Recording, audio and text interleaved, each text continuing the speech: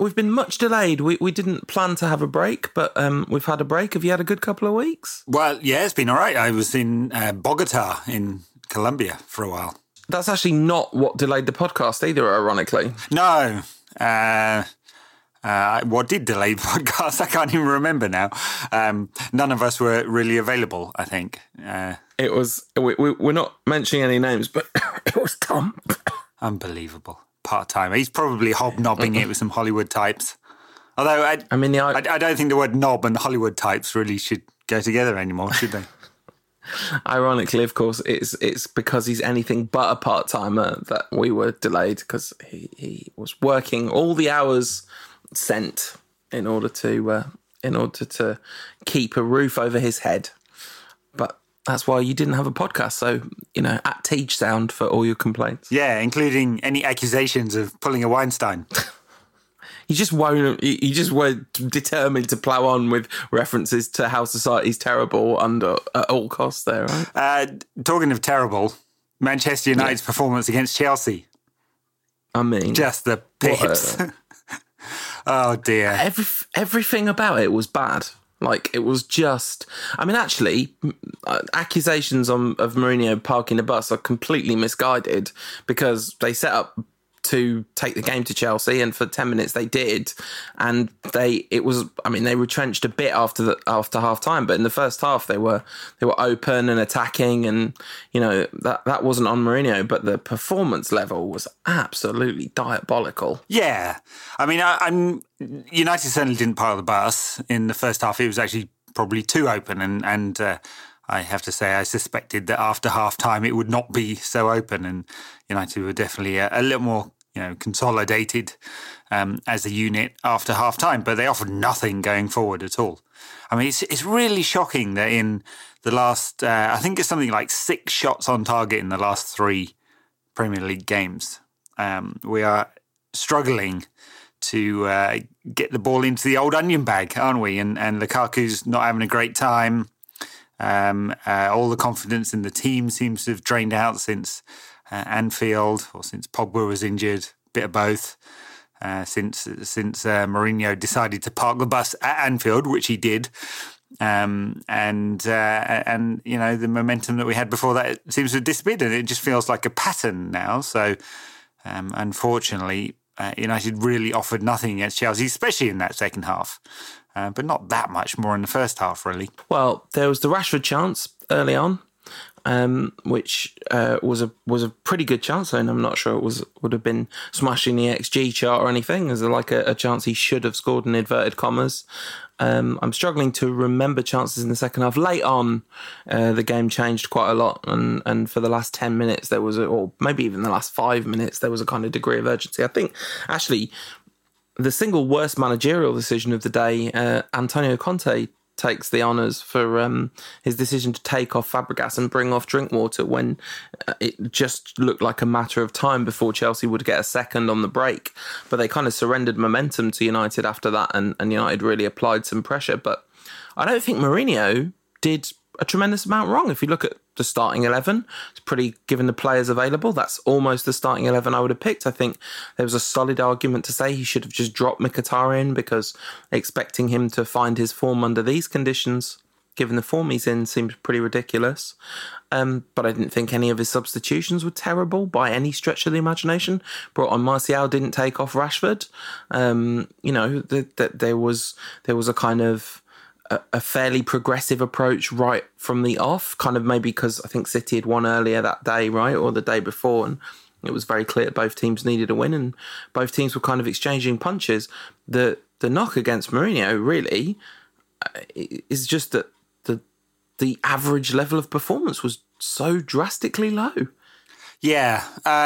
So the problem I have is that there's a pattern here, that United play a top team, quote unquote, and the level of performance drops a lot, quite often, and especially away from home. Is there a coincidence? It just happens to be that United play badly when Mourinho flips around the formation and sometimes the approach. I don't know. I'm not sure there is. And I'm not sure also you can divorce this performance from Mourinho's cowardly criminal decision to park the bus at Anfield. You know, I think that sucked out so much of the momentum from United. Or maybe, you know, we had this debate at the beginning of the season. How good are United? Maybe we're just not that good. Yeah. I wonder, I mean, you see, in a way, my frustration with Mourinho, it's fairly significant at the moment. Like, it's at a fairly high level of frustration with Mourinho. But what I'm trying not to do is fall into an easy trope of just going, I mean, because there were quite a few games between and a good amount of time between Anfield and Stamford Bridge. And there was the loss to Huddersfield, 2 victories over Benfica. There was a win against Spurs at home. You would have thought that maybe some of that momentum would have been somewhat regenerated. But behind the scenes... Yeah, but what in all of that... And sorry, I'm interrupting you, but what in all of that, all those games, so, you know, beat Benfica twice, home and away, beat Spurs, as you said, away win at Swansea, the defeat at Huddersfield. You know, as you say, a lot of games between Stamford Bridge and Anfield. But what in that really showed that United had some momentum? I mean, the Spurs game... Afterwards, we said, you know, won, but wasn't that hard work and a real grind. You know, it's not as if that was some kind of fantasy performance by United. Swansea away, no one really cared that much about that. Huddersfield, horrible. And Benfica twice, both of them were like, oof, you know, just about. You know, United actually very lucky in Benfica to get away with that one, and the keeper threw the ball in the net for a start. And United just didn't play that well, and Benfica had a lot of control. And in fact, they weren't that bad at Old Trafford either. We've not talked about that one. So. That poor keeper. I mean... Because he saved the penalty, right? And so Martial is human after all. But I think actually Martial just felt sorry for him, was trying to make the keeper feel better after what happened. But the goal that Matic shot that bounced off the post and hit the back of the keeper's head and went in. That keeper was so unlucky against us. That one wasn't his fault, though, of course, but still. No, but still, maybe the gods are saying something here. Maybe just give up now. It's not going to. Good keeper though. Yeah, it's not going to happen for him. He's got a decent. I reckon he'll be all right. Lukaku was nice to him again. That's the main thing. No, I think one of the biggest frustrations about Mourinho is that this has coincided with him making eyes at PSG, and the kind of beginning of the kind of Operation Exit strategy. Was kind of up and running. And that seems like, you know, you mentioned the word cowardly in terms of Anfield. From the outside looking in, that looks really cowardly. Now, I have to say that because I simply could not resist the opportunity to do so, I checked out Duncan Castle's and Ian McGarry's podcast, which is amazing. Like you have to check it out because you will leave it absolutely convinced that Jose Mourinho is a righteous man. Like the kind of lucidity and clarity with which Mourinho's position was defended. But actually, there was some genuinely interesting stuff. What Castles was saying is that Mourinho is massively frustrated by the level of bureaucracy at the club, not in terms of just the transfer market, but like everything, like changes to the training pitch. They have to kind of, Mourinho asks for them. There's a really long wait before anything gets done because the Glazers don't care about the football stuff. Office furniture, really minor decisions. This big fuss around a plane that was supposed to pick them up in London and the organisation was wrong. So Mourinho is genuinely frustrated behind the scenes. Now, consider the source, right? This comes from Castles. This is not measured. This is clearly has a specific agenda at heart, but it's interesting to consider that actually Mourinho's frustrations with United are valid in some way. Look, if this is apparently the job that he really wanted for years and years and was desperate to get and cried when he didn't get it, there's, you know, obviously that version of events is challenged by some people, including Castles. But if it is that, if it's the thing he really wanted, and he gets there and there's some red tape and bureaucracy and things aren't quite as fast as he wants, and he has to fill in a form in order to get a chair or something, and he's going to quit for that, I'm calling bullshit on that. If that's really it, I think that's nonsense. So, of course, maybe that's just the circumstantial evidence he needs in order to make his case for the 25 million euros a year that PSG, are going to pay him, or whatever it is. So he's on a fabulous amount of money at the moment. If he's fluttering his eyelids at PSG, it's not because there's some red tape. It's because there's an even more fabulous amount of money on offer elsewhere. And look, I can't believe that. Going up through the chain of the royal family in Qatar is going to be any less bureaucratic. The kind of office furniture thing is a sort of a tangent, really. But by the way, I'm just regurgitating what I listened to on someone else's podcast here. But all right, done. Yeah, exactly. Yeah. That the real bone of contention is that footballing matters, which Mourinho is supposed to be in charge of. He's really not that in charge of, but there's no one who is. And I have to say, that is a version of United which does intuitively make a lot of sense from the outside looking. Oh, sure. There is no director of football, so there's no one in between him and Woodward. And Woodward is, his primary objective is to make as much money as possible. Secondary objective is to win trophies, but it's a long second. And you could see how that would be frustrating if you're a kind of born winning obsessive. Yes, but what do you think he was getting into? I mean, we know what Mourinho was. Yeah. We've also had 10 years of evidence of what United is as a club. So there isn't much of a sporting structure in the way that most big European clubs are set up. Woodward and the favoured clique of agents are that. And apparently that's so United can move more quickly. So if you had to speculate on why United was so abysmally terrible against Chelsea, would you just say it's the confidence in the squad is completely gone since Anfield?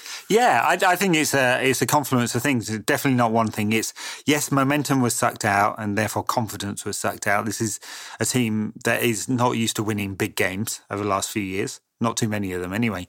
And alongside the formation change, back to a back three, that has very mixed results, that back three, for this United side. So another change in formation, one that United are seemingly unable to sustain. There's very rare occasions where that sort of high pressing block with a back three has been sustained for a whole game and been successful. I mean, away at Moscow, not a very good team. They were so bad as well. They're not a very good team, but they were also just inept on that particular evening. A game against Chelsea last season, but how many other occasions? Really? Yeah, and that Chelsea game was there wasn't even really a back three, was it? There was so many kind of free-floating man markers. I mean, I do feel compelled at this point to point out the very obvious thing, which is that United have been terrible at Stamford Bridge for a decade or more. I mean, it's also there are no teams left in the Also, there are no players left in the squad from 10 years ago. Michael Carrick, right?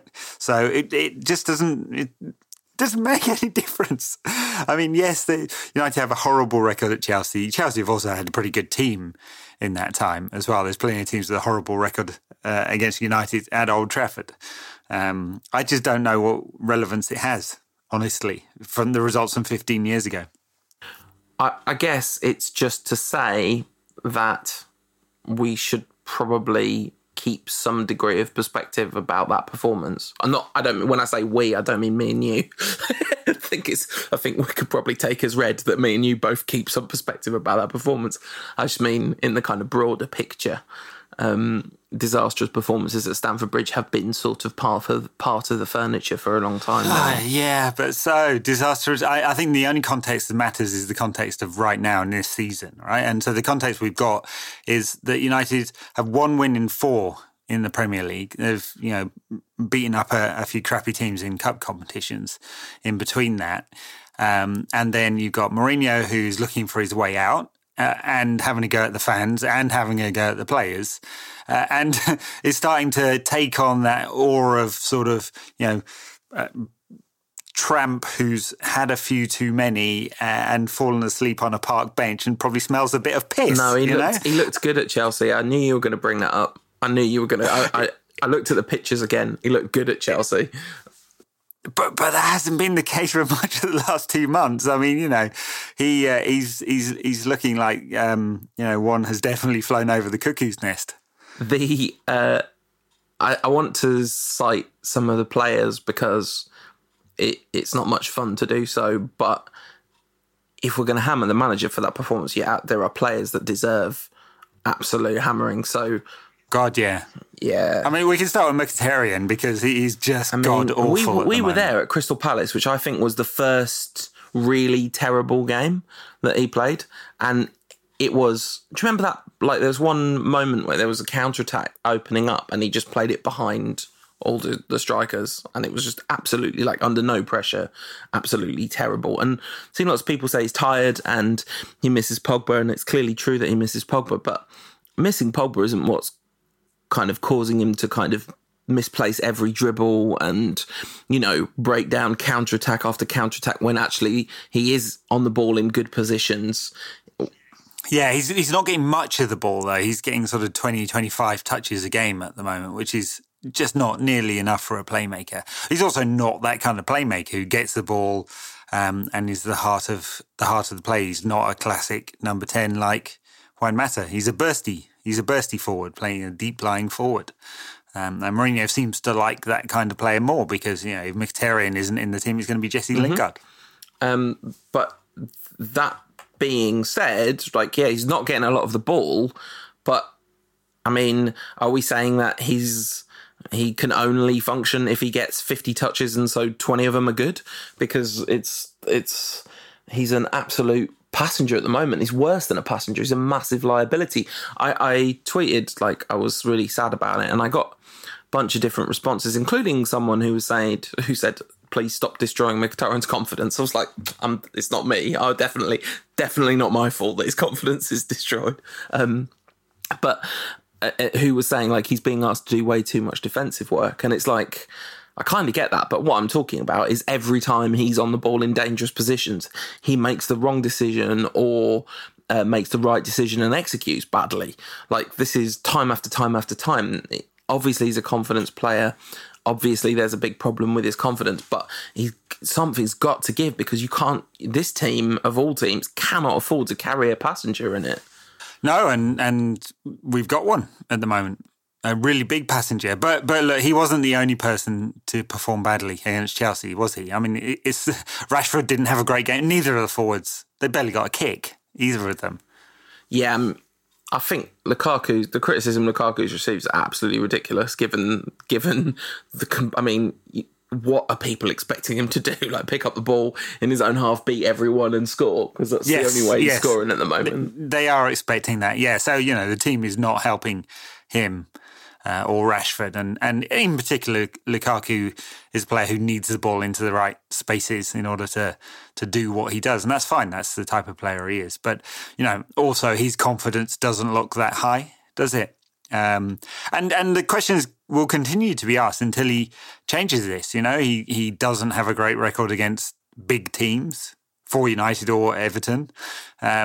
And the less confidence he has, the more the ball bounces off his shoes. Unfortunately, never has there been a kind of better statistic to kind of question correlation and causation than the Lukaku being bad at big teams, because he played for Everton, who were bad against big teams. Oh, sure, absolutely. But it'll continue to be asked. Everton, especially under Moyes. But also after that as well, we're never going. I mean, maybe he didn't ever actually play for Moyes. He Probably didn't. No. Good for him. Good for him. Lucky man.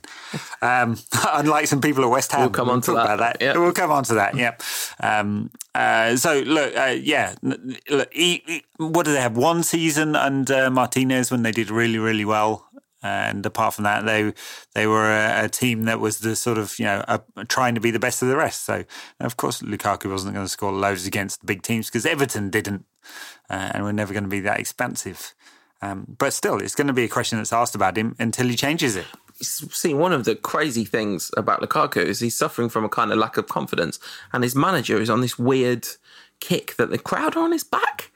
And so I haven't been to there's a couple of games in a row that I haven't been to, Old Trafford, but like everything I've spoken to people that were there, I've watched it on the telly and kind of really listened out to it. And I'm pretty sure the only time the crowd have gotten anyone's back was against Spurs at 0-0 when Mourinho took off Rashford. And there was a kind of collective groaning about the fact that he took off Rashford. And Mourinho's on a fake news kick, which like Sky picked it up of like, Lukaku's been the subject of the boo boys at Old Trafford. And it's like, I'm pretty sure, based on first-hand evidence of watching it on telly and a load of third-hand accounts of people who were there, this is literally just not happening. No, it's just made up. And what Mourinho used is the time that Rashford was subbed off for Martial, and there was a groan, right? And the groan could have been one of two things, I think. Either disappointment that Rashford was going off or disappointment that Martial was coming on for Rashford, not just coming on. People want the magic triangle of Lukaku, Rashford and Martial, which we got for a time against Chelsea. Yeah, it was all right as well. It was all right, though. Like, they looked like they might make something happen for the first time in that game. Like, Fellaini came on and within 10 minutes of his return from injury had been yellow carded for elbowing a man in the face. Because he's Marouane Fellaini. He was actually the subject of the boo boys, but I think he's the only player that I can think of at United. He might be the only United player that I can think of who's been booed since Ryan Giggs wasn't booed in the 2000s, and everyone said he was. Yeah, I know.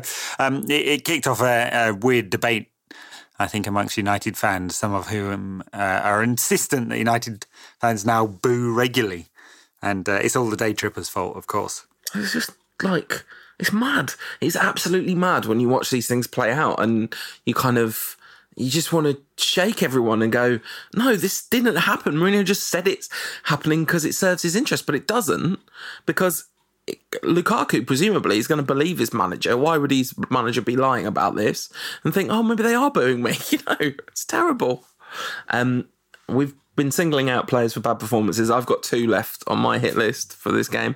One is Phil Jones. Everyone knows I'm a big fan of Phil Jones. I operate on the belief that Phil Jones is good, but he was not good in this game. Majorly at fault for the absolutely abysmal defending for the goal. Not the only person at fault for the defending for the goal, but one of the people who got in a muddle.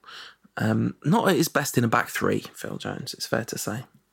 No, and Smalling wasn't great either, and not his best in any kind of back line, really. Not his best in a football team. No, I thought Eric Bailly was okay in that game. Neither of the wing-backs really did much good, did they? I mean, in the second half, they were under pressure from Alonso and Zappacosta until... Zappacosta didn't last the whole game, did he? But I didn't think Ashley Young, renewed England international Ashley Young, no longer retired international Ashley Young.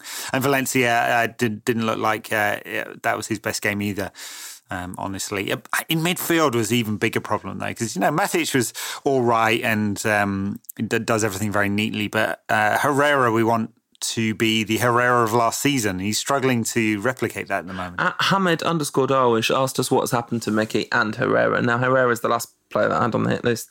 Maybe my apart from Paul Pogba, maybe my favourite player.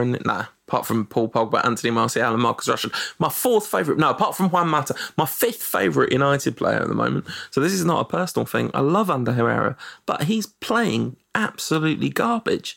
Now, I think there's a reasonable explanation for this, which is he was essentially retrained in a new position last season and then has come into the side but not to play that role and is caught between two stools, has done some decent defensive work, but was dropped at the beginning of the season, doesn't really understand his role in the squad or the team, and is really shorn of confidence. And so his attacking work has been absolutely abysmal. Now, fans have kind of come flying out the woodwork to slate Herrera, and there have been a kind of, minority, somewhat who believe he's been somewhat overpraised, and maybe that's the case. But there's no doubt that his attacking work at the moment is way below the level it has been out of the past at United. Sure, yeah. I mean, he basically got, he at one point in his career was a 10, and last season he was a 6 and an effective one, and then he got dropped because Mourinho found a shinier new player.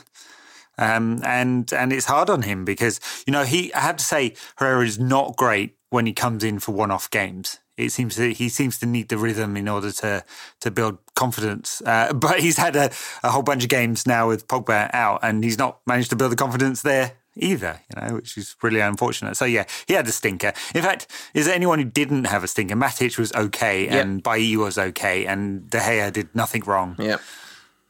That's it, right? Agreed. Agreed. Not good. Not good. Real bad. And I have to say, I am reluctant to just be like, oh yeah, Mourinho's terrible. Mourinho's doing a terrible job. Because I think, there's not that I'm like, Mourinho's brilliant. Mourinho's doing a brilliant job. I'm not voting for him to be manager of the year or whatever over here. But there's got to be some balance in the conversation when the players are playing this badly. Of course, and I think there is on this particular podcast. Yes, absolutely. I think we offer some balance. I mean, there was a story in the Manchester Evening News the other day saying he's looking for a pay rise and blah, blah, blah, blah, blah, blah. And I think I tweeted at the time, it's hard to like someone who allows his people to brief that he's off or brief blackmail every other day. And that's the problem. There's a context to United not playing very well, Mourinho trotting out his less than expansive football, having a go at the fans and trying to get out of the club, it seems, all coming at the same time. So it's hard to be feeling that positive about him. Of course, things could change around. So United play Newcastle at the weekend. Pogba is back in training. Maybe he'll be on the bench. We'll return to the standard 4-0 and everyone will feel good about themselves again. And Champions League qualification is a point away. And we can all sort of move on and get over this little blip. But right now, feeling a little bit less than positive. All right, let's do a bunch of Rantcast questions because we have got so many and we talked about that game for way longer than I was expecting, given it was a week ago. Yeah, it's like 2 weeks ago and we've done half an hour of ranting about it. But to be honest, I think this was quite tame because I was absolutely livid in the aftermath of that. Fuming. It was very funny. It was funny. Our WhatsApp group was funny. Interesting question from Stuart Barker. Not your. I want to clarify it. No relation as far as I know. We def miss Paul Pogba, but he's been made out to be the Messiah, although he's never really shown up in our big games. Am I wrong? First of all, Stuart, there was no need to at Paul Pogba in that. Absolutely none. Like, what Paul Pogba was like reading his tweets going, oh, they're asking me, they're saying I never showed up in big games. Now he's all down. You destroyed his confidence, Stuart. Destroyed. It's like when Mkhitaryan listened to this podcast. More he listens to it, the worse his performances get. I do think there is a valid point to Pogba not being the Messiah. I think, for example, he was brilliant in the final of the Europa League, which was the biggest game of the season by miles. And in the last 20 minutes of the League Cup, he was absolutely instrumental to us winning that. But, apart from those two games, he's never really shown up in the big game. So he's obviously not the Messiah, but we've just missed him so much. It's natural that, they say players get better and better while they're out injured if the team's playing badly. But he's Paul Pogba. He doesn't need to get any better. He's already brilliant, although it...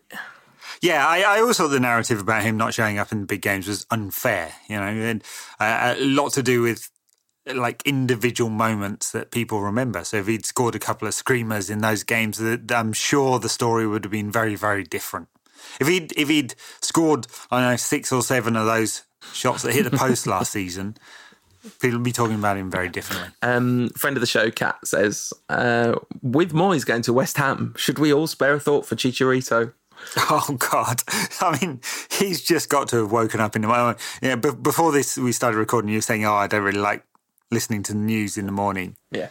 That was his worst day for a long time when he woke up and David Moyes has been appointed. Poor lad. I mean, I know. I'm really boring when I talk about David Moyes, but it's just not out of my system yet. And it's not because he didn't do a good job at Manchester United. Like, I don't have any beef with Louis van Gaal. You know what I mean? Like, I don't wake up in the middle of the night and think about how terrible Louis van Gaal is. But David Moyes, like, to give David Moyes the job when your team is fighting against relegation and all kind of shorn of hope and confidence, and you're going to put a hope vacuum into that role, and all these journalists going, well, give him a chance, he was good at Everton. It's a brilliant article by a Sunderland fan breaking down everything Moyes did at Sunderland that was completely unnecessary, that completely ruined that team.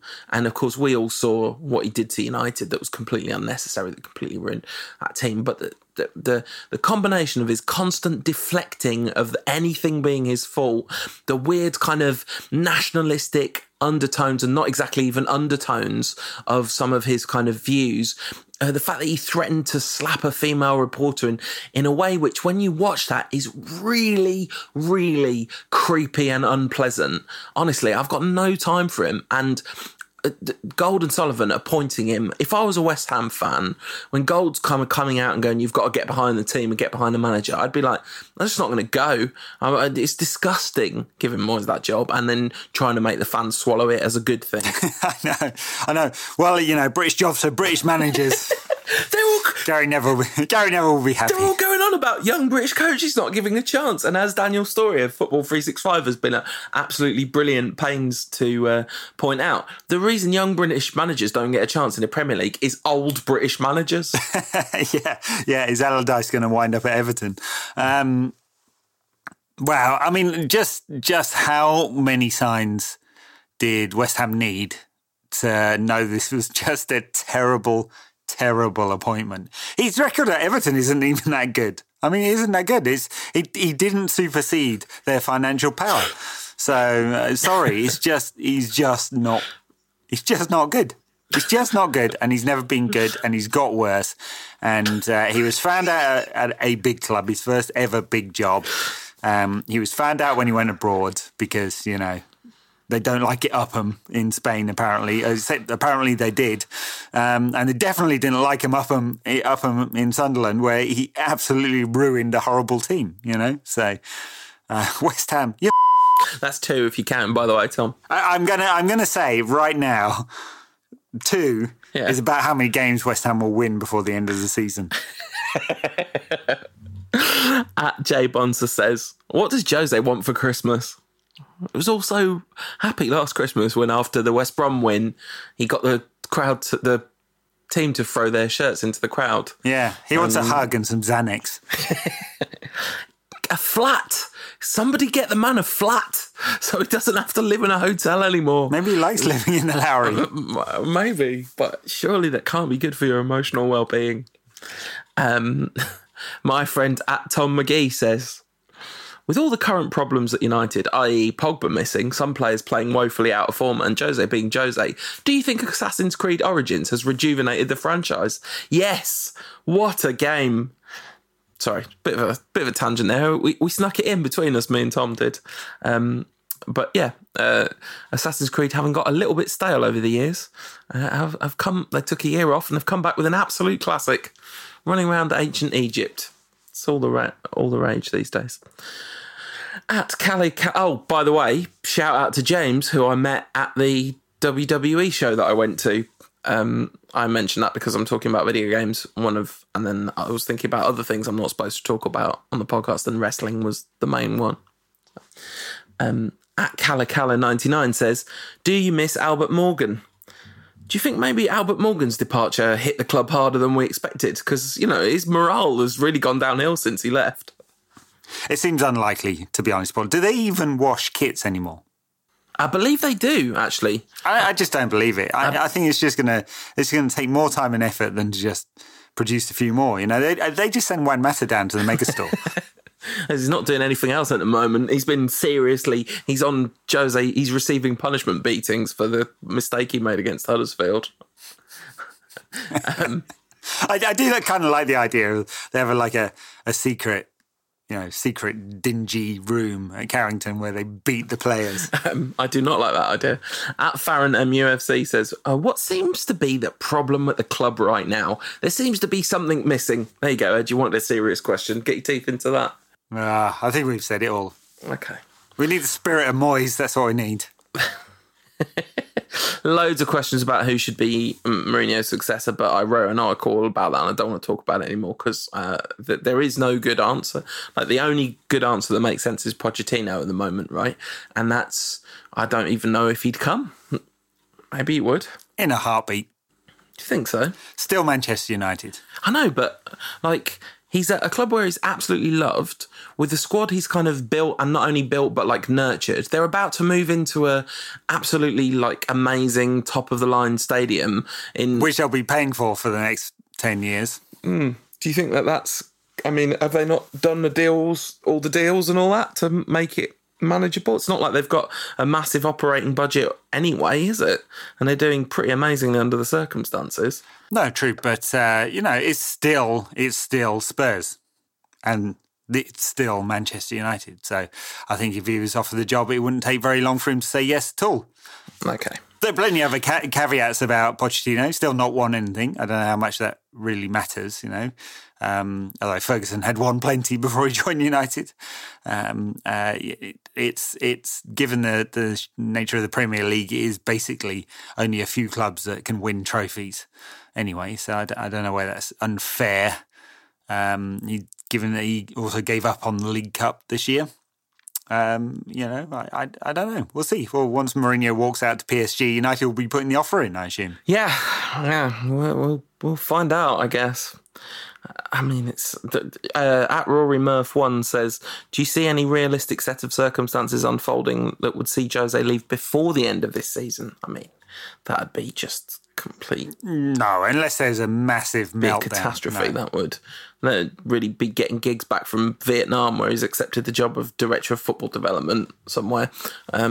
Apparently, I saw a headline and didn't read any further, so that might be fake news, in fact. That doesn't seem like a good idea, Ryan. Don't do it. At Michael_Gat says, Mourinho isn't going anywhere. How fickle are we just after we won 2 trophies already? It's not about us being fickle, it's about him being fickle. No, obviously there are a few United fans that never wanted Mourinho that are kind of gleefully waiting for him to leave and to kind of be proven right. But I think the vast majority of United fans would gladly have Mourinho for 5 years, assuming it meant he was doing well and, all that kind of stuff. Look, if all the stars are aligned in the right way, United playing decent football, winning football, he's progressing, he's not having a go at the fans, he doesn't look dishevelled and like he's having a nervous breakdown, and the club's onwards and upwards, then sure, everyone wants him here for a long time because we all want success. We know what comes with that, of course. I don't think it's ever going to be United ever going to be playing beautiful tiki-taka style football, or whatever it is at City these days under Mourinho, but it should be winning football under Jose. Maybe this last month is just a blip and we'll be back on course, starting with Newcastle at the weekend. I know you're trying to link to getting out of questions, but we've just had so many. No, I'm not. I was just simply saying that, this is a chance for United to get back on to winning ways. At RedVedDev says, next time I'm out of work, I'm just going to go around telling potential employers how terrible a worker I am and wait for the offers to come rolling in. To be fair, I think what Moyes has mostly been saying is how terrible everyone's treated him everywhere he's been, To just do that. Just be like, oh yeah, my last employers didn't give me long enough to learn the job. Whenever you compare football to actual real life jobs, it always seems so utterly bizarre. There's just no other field of life where any of this would be acceptable, is there? What, David Moyes being appointed? No, there is no field of life in which David Moyes being appointed is acceptable. At BBishop87 says, has Jose's shtick suddenly got way more exhausting, tiresome in the last few years, or does it just seem way less amusing when he's your manager and not someone else's? I have to say, I thought the charm had slightly deteriorated by the time he was back at Chelsea for the second time. No, I think it had. I think he'd become angry Jose. See, the thing is, during his first spell with Chelsea, he, as well as the ridiculous arrogance and picking fights with people all the time, he was also quite charming. Yep, there's a glint in his eye. There's not a lot of that left. It still kind of appears from time to time, but it disappears just as quickly and it doesn't last any longer. Vlasveld says United is the job Jose's always wanted. Do you think now he has it, it's not what he expected? He seems miserable. And then he says, but you can never tell if it's all mind games. It's definitely not all mind games. There's no way he's getting credit for this being about mind games. I think this myth that United fans have that this is the job Jose always wanted, like, that is based on very scant evidence. Yeah, no, that's right. I mean, well, to return to a theme, Duncan Castles is insistent that he made a decision to go back to Chelsea, was offered the job and chose Chelsea ahead. New book on Jurgen Klopp this week claims that, just released this week, claims that he was also offered the job before Moyes in 2013. I mean, who wasn't? Guardiola was, right? Fergie had dinner with him in New York. Ancelotti, Fergie says he rang Ancelotti. Your job now is to stand by our new manager because I can't find any others. I mean, I'd like to believe the narrative that somehow United had a great big long list and just, the stars did not align and somehow all these great managers who would have jumped at the chance normally, United were just a bit too late with Guardiola and Ancelotti, and Mourinho was just going back to the club he really loves in Chelsea, and Klopp. Well, what did you say? The pitch wasn't right. Okay, so United fucked that one up. So goes the story. No, it's my 4 or 5 managers actually. Yeah. And they got so desperate that they went to the only other manager that Ferguson could remember, which was his old pal Moyes. This is an interesting take. @_Taylor Ben says, are we all so gloomy all of a sudden because Jose has actually upped our standards? Bar has been extremely low the past couple of seasons. I do think there's some validity in that, but what I think it's more like is just we were all so relieved that United seemed to be good and all collectively so hoping that the first sign of a decent team wouldn't smash the wheels off United's season, but in fact that's exactly what's happened. I mean, certainly speaking personally, that's how I feel about it. Yeah. No, I mean, it might. I mean, look, I think there's more nuance than we're just not very good, but there's some of that too. This is a team in progress and not progressing as rapidly as we'd like. I really hope it doesn't mean that we're going to start slipping back now, and actually, what United will be doing is fighting for 4th place. Yeah, I mean, so be it. But there's one of my main reasons for that not wanting to be the case is I can't think of anything new to say about it in this context or in the written word or anything. But anyway, @Matt_Del Brocco. And this is a question for you, maybe. If United players were characters from Stranger Things, then who is who? I'm guessing Stranger Things. Is that in your wheelhouse? Have you watched that, Ed? It is, but I haven't started with the second season yet. Okay, so I won't get any of these references. Isn't there? There's a character called 11, right? That's got to be Ryan. That's got to be Ryan Giggs, presumed. Adnan Januzaj, maybe. Well, I don't know. I mean, 11 has psychokinetic powers and can make people fly through the air, and he's able to see monsters in an other world called the Upside Down. Doesn't really sound like Ryan Giggs to me. I mean, it would kind of explain the look in Ryan Giggs' eye. Well, the 1,000-yard stare. Yeah, he's just seen things, man. He's seen things. I mean, it might explain Jose Mourinho. I mean, mind games, that's mind games, isn't it? You throw someone across the pitch. I bet he'd love to do that, wouldn't he? I've never seen this programme, so I cannot contribute beyond knowing what one of the... It's good. You have a Netflix subscription, yeah. I'd go for it. It doesn't look like my cup of tea, to be honest. Anything with monsters. I have trouble. I got to admit, I have trouble getting through the amount of content there is in the world. Just can't do it. I don't have enough time. I did just finish American Graffiti, which was quite funny. What, the film? Not Graffiti. It's about graffiti. American Vandal. Oh, okay. Which is a kind of mockumentary, so it's making fun of things like Making a Murderer and Serial. And the premise is that a set of cars at a high school have been vandalised with knobs. 27 of them, and a student has been accused, and the student TV station doesn't believe he did it. Set out to prove his innocence. It was amusing. This made me think of a Mark Maron joke, which is nowadays when people tell you about a TV show they're watching, not only have you not heard of the TV show, but you've also not heard of the channel on which it's airing. Anyway, at Sporting Glasses says, why am I becoming apathetic in my support of United? Was I a glory fan through my teens? Was it the birth of my two sons? Is it my age, 36?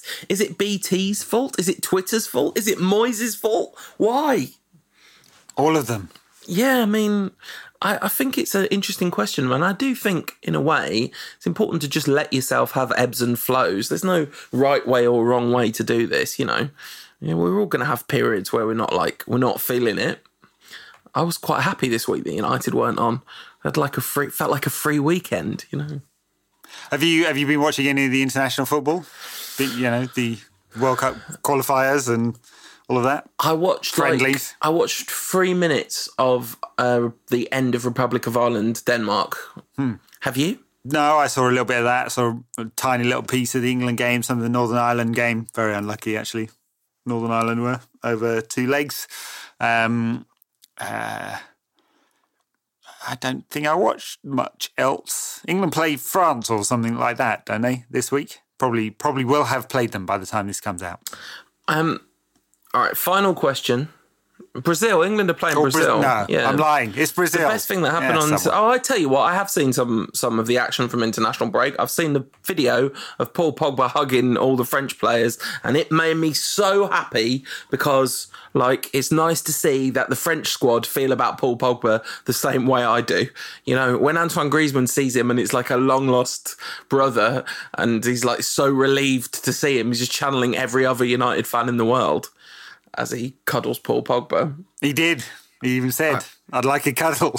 He did. He said, "Fais grand câlin." It was nice. I had an reply from someone saying, this is exactly what's wrong with Man United today. And I'm like, first of all, there's only one Man United player in the whole thing. Oh no, Martial makes a brief appearance. So, and it's like, nobody in the 94 or 99 squad would have had put up with that. And it's like, well, it's not the problem with United. I mean, if you want to say it's a problem with society or modern football, then that's fine. Although I think friendship is not a problem. It's just ridiculous. But it's definitely not a United-specific problem, that's for sure. Yeah. We want to cut out that kind of thing. Also, 3 United players involved because Griezmann's coming in January. Yes, of course. Having a terrible time at Atletico, isn't he? There's all manner of struggles. Get yourself to Manchester, son. It'll fix all your problems. Create a few others, but you know. Famously, basket case Manchester United, the perfect place to go. Anyway, hopefully we'll be a bit less basket case when we take on Rafa Benitez's Newcastle United at Old Trafford on Saturday at 5:30. Is that a fact? It's Rafa, isn't it? Rafa's cracking up. There'll be lots of anti-Rafa Benitez chants, so fans will be able to keep themselves from booing Lukaku with that. No, I think I'll take a minor time out to boo Rafa Benitez, in between the heckling of Lukaku. It's what we do. We destroy our own players' confidence just in order to deflect from the failings of our succession of managers who aren't Fergie. So what can we expect from Benitez's Newcastle United at Old Trafford on Saturday, Ed? They are not a terrible team, are they? Discuss. Oh no, there was a reason I asked you. I don't know. They're Newcastle, aren't they? They've been struggling a bit of late. They kind of had initially struggled a bit, then they kind of had a bit of an uptick in form. But there's been a good deal of frustration among their fans as they lost 1-0 at home to Bournemouth last weekend. The week before that, they lost 1-0 to Burnley. And the week before that, they only beat Palace 1-0. And the week before that, they drew 2-2 with Southampton away. So they're not a terrible team, but they're not a very good one either. No, but this is a Newcastle side that's been relegated twice in the last 5 years. Yeah, so and has, despite all the fans that turn up, 50,000 fans turning up every week, has achieved precisely nothing in its 100-something year history. So this is a mediocre club, most often represented by a very mediocre team, sometimes a really terrible team. So at the moment, halfway out the Premier League, with a manager who has won more trophies than Newcastle has in its entire history, they're doing all right. Sure, they are in fact doing all right, but we certainly shouldn't be expecting a repeat of the Moyes era result when Newcastle came. I mean, I feel like the Moyes, we lost to Newcastle at home because that was one of those many records that he smashed. Then we drew 0-0 on the opening day of the season when Chicharito left. Was that Van Gaal's first season? Yeah, because that was, Chicharito came on as a sub in that game, I remember. And then they weren't in the Premier League last season. The season they were relegated, I reckon we must have beaten them, no? In that season they were, I can't remember, but anyway, we've managed to not have a very good home record against them recently, but surely we'll be back to 4-0 situations this weekend. Yeah, I mean, look, they've got a lot of pretty mediocre players. I'm trying to think who's any good. Mbemba in central midfield has had a decent season so far, I think. Mikel Merino, the young Spanish player, has been all right. He's probably long-term too good for Newcastle, it's fair to say. Trying to think who else. Everyone points to John Joe Shelvey, but actually I don't think he's been... When I've seen it, not that I make a habit of watching Newcastle every week, I don't think he's been that good. He's just not that good a player. He's just a mouthy little who used to play for Liverpool. What's that for? That's 4? I think that's 4. I think he played more times than that for Liverpool, but, not too many more. A player who's done really well this season and attracted a great deal of positive response is Jamal Lascelles, who is a good central defender, and he's their captain in spite of the fact that he's like a very young man. So that's big things. And importantly for them, Matt Ritchie's been getting assists again this season, which in Bournemouth's promotion season, Matt Ritchie was an absolute assist machine, and I'm not sure how he did last campaign for Newcastle, but I guess in the Championship probably pretty well. Nice to see him have a better crack at the Premier League, because there's a player in there somewhere for sure. He's definitely a player. So will United be setting up with 6 at the back in order to make it hard for Newcastle? The interesting question is, what on earth is he going to do with the midfield? Because if he plays Matic, Herrera and Mkhitaryan as a 3 in midfield, it's definitely not going to be 4-0 if that happens. I would perceive a likely struggle if that happens. Yeah, Matic, Mkhitaryan and Herrera in midfield. I mean, it's his go-to, and it's not been working. It's also the game in which you would expect Newcastle to line up with 3 at the back, 5 at the back, and for them to do a Benitez. Benitez, the master of getting the result with a reasonably negative outlook on things.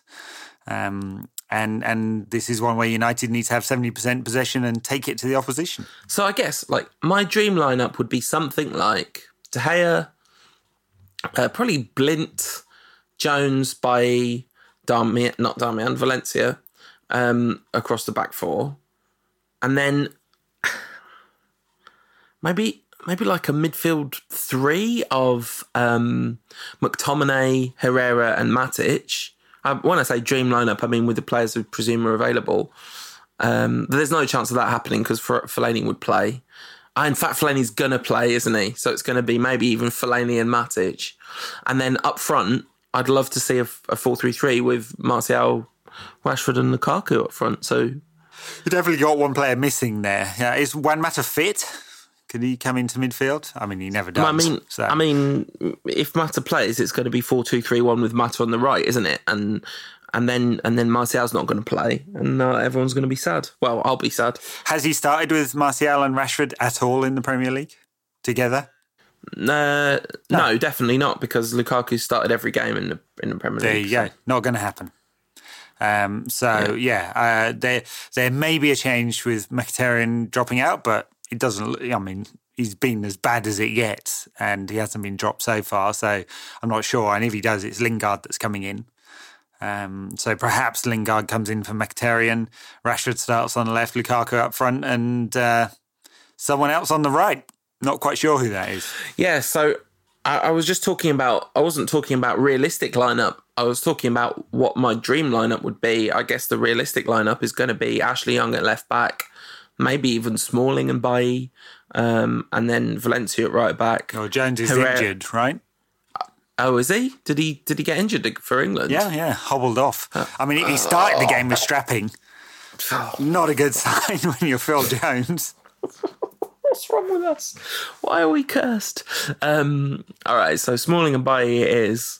And then I guess Young will play at left back and Valencia will play at right back, and it'll be Matic and Herrera with Mkhitaryan, Mata on the right, Rashford on the left, Lukaku up front.